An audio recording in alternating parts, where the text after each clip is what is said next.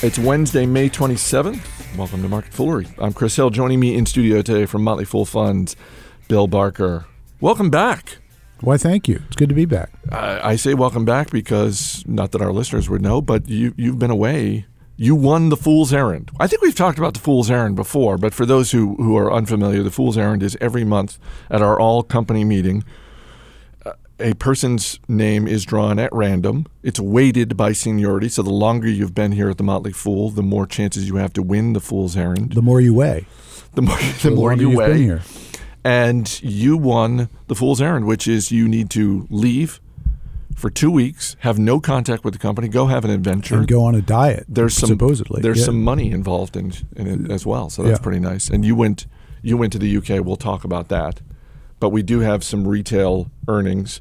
We do have an exciting or terrifying story, depending on your point of view, from the world of pharmaceuticals. And we will dip into the Fool mailbag. Let's start with a tale of two retailers, and they are two very different tales. Tiffany and Michael Kors. Tiffany, first quarter, better than expected profits. Their guidance for the rest of the fiscal year looked pretty good. Michael Kors, basically the opposite. It was their fourth quarter results. They missed slightly, but it was, as much as anything, their guidance on the current quarter that's causing the stock to drop north of 20% today. But let's start with Tiffany. Year to date, coming into this, Tiffany's stock not all that great. So maybe we file this under the heading of pleasant surprise. Well, yeah. I mean, it depends on where you pick up the story. If you pick up the story starting this morning, it looks like, oh, Tiffany's must have been done something really well here. But if you back up a little bit, Tiffany gave a warning in January, I think it was, and indicating that sales were going to be down something like 30%, and they came in down around 17%. So they beat the lowered guidance that they gave, but at the time that they initiated their guidance for the quarter, the stock dropped a lot then. So it's recovered about half of that from today by only suffering about half the drop in business that they expected to have had. So that's good compared to what we were expecting them to report today. But, and on the whole, it's not been a great year. And Michael Kors, which could almost do no wrong from the standpoint of both the business and the stock for a couple of years, this is their lowest, or I should say slowest sales growth in more than 2 years they just reported. And the stock has really gotten hammered over the last 12 months. Yeah, it's been more than cut in half. This is a story of slowing growth. It did actually, it's down 23% today, the stock is. And the earnings report for the quarter showed 13% increase in profits per share. So, where do you find those two meeting up? And that is, the expectations are no longer being realized for the company. It was growing a lot faster than that. The growth that it is attaining now looks a little bit more dangerous in terms of, to raise a name that might have been talked about on this show and certainly has been talked about elsewhere, Coach, that if not premium, but luxury or type brand can only grow so much before it becomes too easy and too many people have it and loses cachet. And I think that is the fear that Kors will go down the same path as Coach and just be not as exclusive. So you can't grow 40, 20, 30%, name your figure forever in the fashion world as a premium, exclusive kind of thing.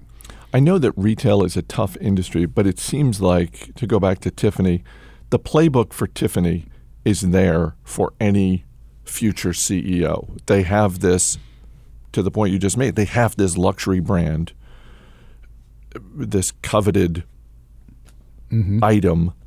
And it's basically like whoever is the next CEO and subsequent CEOs, it's basically like, just don't screw this up. Just whatever you try and do, resist the urge to try and go down market in the way that Coach did. Just, not that they're the exact same business, but it does seem like Tiffany, as long as they hold on to that North Star, as long as they keep that guiding principle, then they're probably going to do fine. Yeah, well, I think so. As long as people continue to believe that, for instance, they should pay the price that people pay for diamonds. Right. I mean, it's perfectly possible that the next generation will wake up and just say, "Oh, these things have no intrinsic value at all. They're not hard to find. They're not rare. They don't do anything. They're pretty, but it's all just a big, conspiracy as to why we, being one-time fiancés, go out and spend a huge amount of money on a diamond." Not that you and I were fiancés, but we were fiancés of other people. Of other people, right. Women in both of our cases, so, You're saying if the millennials get together at a huge confab and just decide, look, we're going to agree on a few things, and number one on the list is this diamond thing. That's for the birds. You know what we're going to do is, instead of that, we're going to go on like an awesome vacation for our. That's how we're going to get engaged, right? I mean, people could decide that. People do decide that on occasion, and you say, "Oh, that I can understand that choice." Right? Instead of the X $1,000 for a diamond ring, which may or may not last forever, you go and spend it on something which will only last for a week. You don't need the diamond ring to get married. You need the license, but you don't need the diamond. But so that's part of it. I mean, Tiffany doesn't just sell diamond jewelry, but they've got watches. They've reintroduced watches, which is a part of the success of the last quarter. They were in a little bit of trouble, as many people are, from the strong dollar. The dollar turned around a little bit between the time that they made their warning and the results showed up for the quarter, so that wasn't as bad. But the strong dollar hurts them a lot. You've got people coming to the U.S., going to Tiffany to shop. When the dollar is strong, their currencies are not going to buy as much at Tiffany's, and also the profits that Tiffany makes selling abroad are not worth as much when they get translated back into dollars. So they get a lot of their sales from both foreign stores and foreign customers here, traveling here. Shares of pharmaceutical company Novartis up a little bit today on the news that it is partnering with Rani, I think I'm pronouncing that correctly, R-A-N-I, Rani Therapeutics, which is a small startup company here in the U.S. And what are they working on, you might ask? What are they partnering on? They are reportedly working on and this is in quotes, a robotic pill that is swallowed but has tiny needles to deliver drugs into intestinal walls. The Matrix, in other words. It does sound like The Matrix. That's my first thought. It also sounds like, I don't know what this pill does, and I don't know what illness you need to be facing to take it, but I think if it's me, I'm just speaking for me, this needs to be a last option. This needs to be like, look, we've exhausted all the other options. Here's your best chance. You've got to take this pill that releases a robot inside your intestines. Well, yeah, that's said like an old man who just not seeing the future. That's what I am. But I think that one of the target markets for this is something as prevalent, as insulin, which is currently, injected in most cases, many cases, although there is an inhalable insulin out there. And so if you can inject this through a pill, which is going to put these little tiny needles in. I don't understand how it works. And presumably you're not going to feel it in the same way that you would if someone's plunging a needle into your arm. If so, I don't think you're taking the pill, right? I mean, if you're feeling that pain inside of you from a pill, then it's going to be hard to market that, I think. Yeah, others may disagree. I don't know. Maybe there's a market for that among those that enjoy frightening pain inside of themselves. I don't think so, though. I think yes. Presumably, it's a more pleasant experience. Whether it's Novartis, because Novartis is a massive company, $250 billion in market cap. Does the pharmaceutical industry interest you as an investor? Because broadly speaking, it seems like while you can make money as an investor in sort of large pharmaceuticals, Novartis is a stock that's outperformed the market over the last 1, 2, 5 years, pick your time period.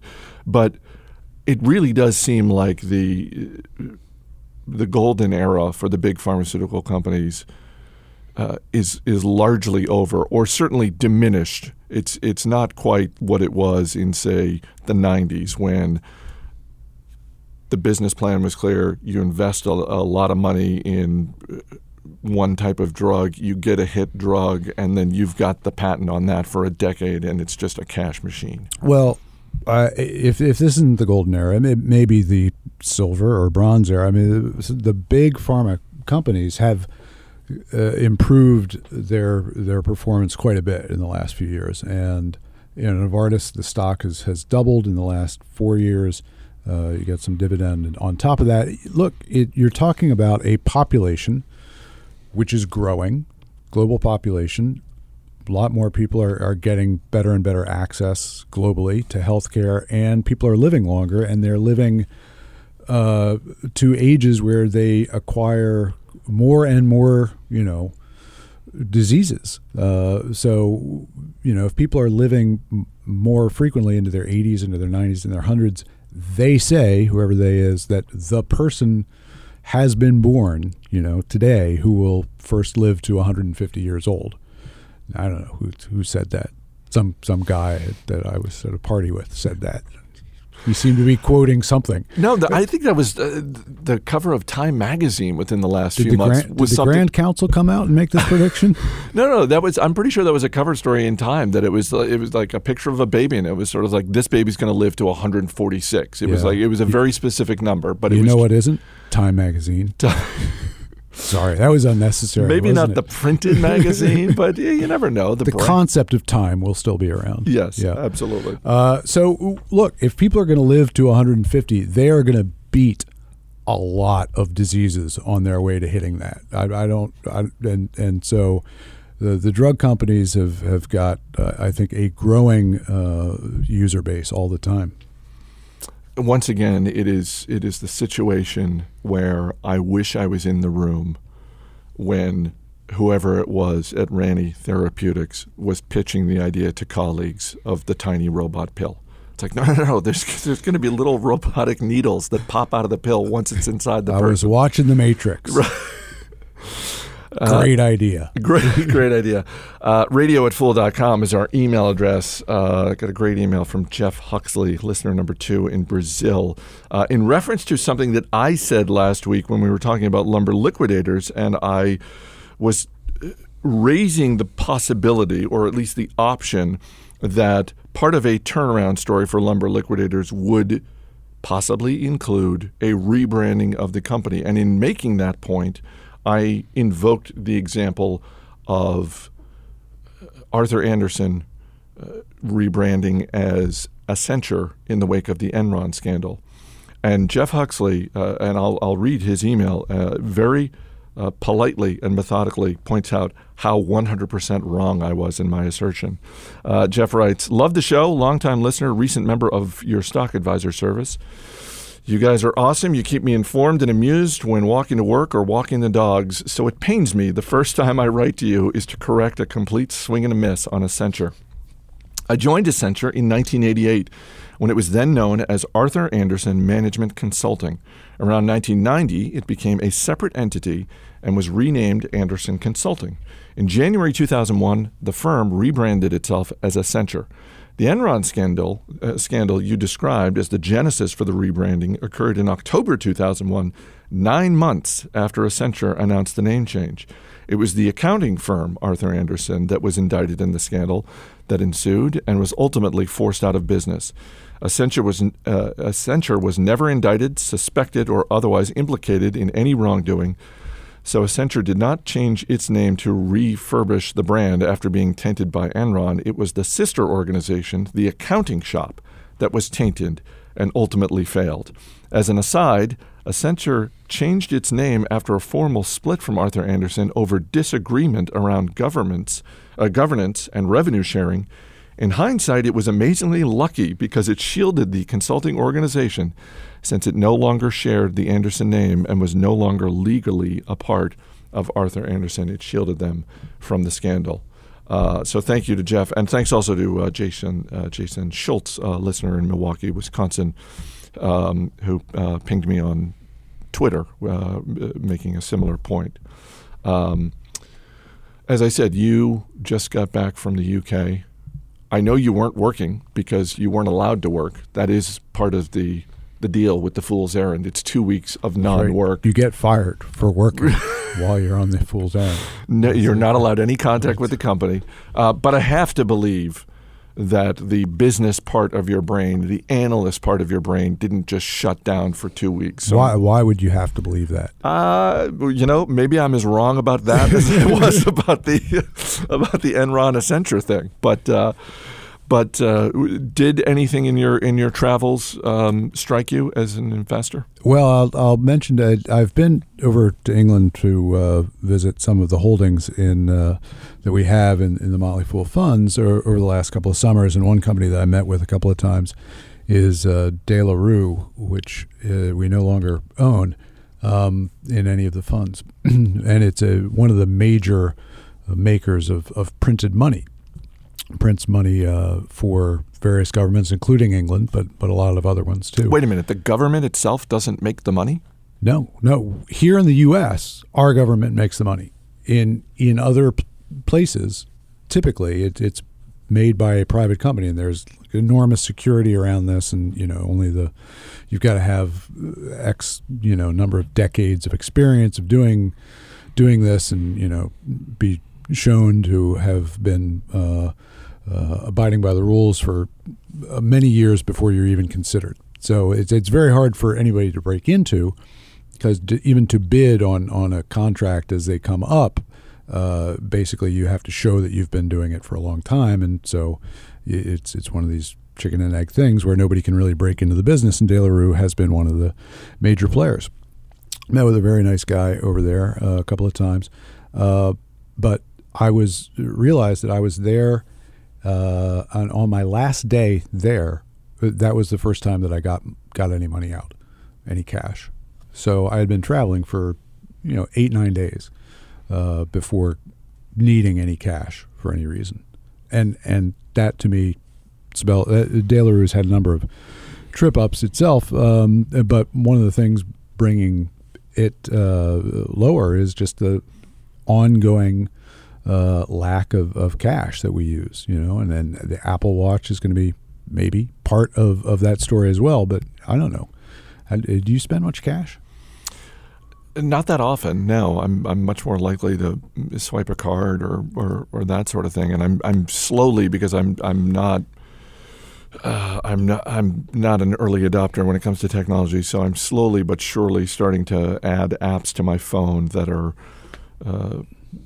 where I'll take the time to put in my financial information and say, oh, I'll just hold up my phone and that's how I'll pay for my food or something like that. But I'm curious if you think here in the U.S. any significant change is coming to our money, and that could be we actually do decide we're going to discontinue the penny, or something like that, or anything. Things in terms of our money changes really slowly because it does go through the government, and so that's why things move particularly slowly in this country at times. But in looking at the guy, the CFO for De La Rue, who I met with a couple of times, asked to see a bill, from my wallet, and I showed, and he would just look at the U.S. money and in a polite British way, basically mock it.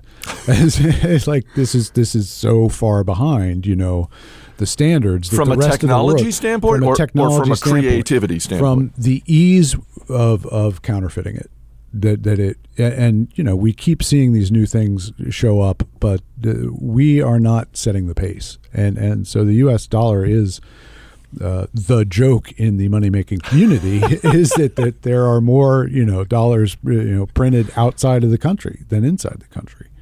That this is the go-to currency for counterfeit. Of course, it's the go-to currency out, abroad, the dollar plays. So we've made some improvements. He also did that with my passport. Looked at the passport and polite British way kind of mocked the lack of security that was attached to the U.S. passport, which again is like we think of as this amazingly valuable thing out there in the black market, but is apparently easier to forge than should be the case. If you know you're counterfeiting. Not that we're suggesting. Not that I do. I just went about my American way. Like, I guess that's somebody's problem someday. I'll just keep. I assume that the dollars that show up in my wallet aren't counterfeit. But last time I was in England, which was last summer, I did have one of the British pound, £10 note, £5 note, whatever it was. I sent my kid, who was with me, into a store to get some candy, and he came back and said they wouldn't take the money, and the bill had been looked at, scanned, by one of their things that they have at counters there, and I said no, we won't take it. So it didn't have, I guess it was counterfeit, or didn't pass whatever their detection is. You didn't knowingly send your child with counterfeit money to a store, did you? I don't have to answer. No, I went back to the other store where I had been given this £5 note as change. I said, "Look, you got to take this back because it's not working at the store across the street." At reputable stores like the one across the street. Thanks for being here. Thank you. As always, people on the program may have interest in the stocks they talk about, and the Motley Fool may have formal recommendations for or against. So don't buy or sell stocks based solely on what you hear. That's going to do it for this edition of Market Foolery. The show is mixed by Dan Boyd. I'm Chris Hill. Thanks for listening. We'll see you tomorrow.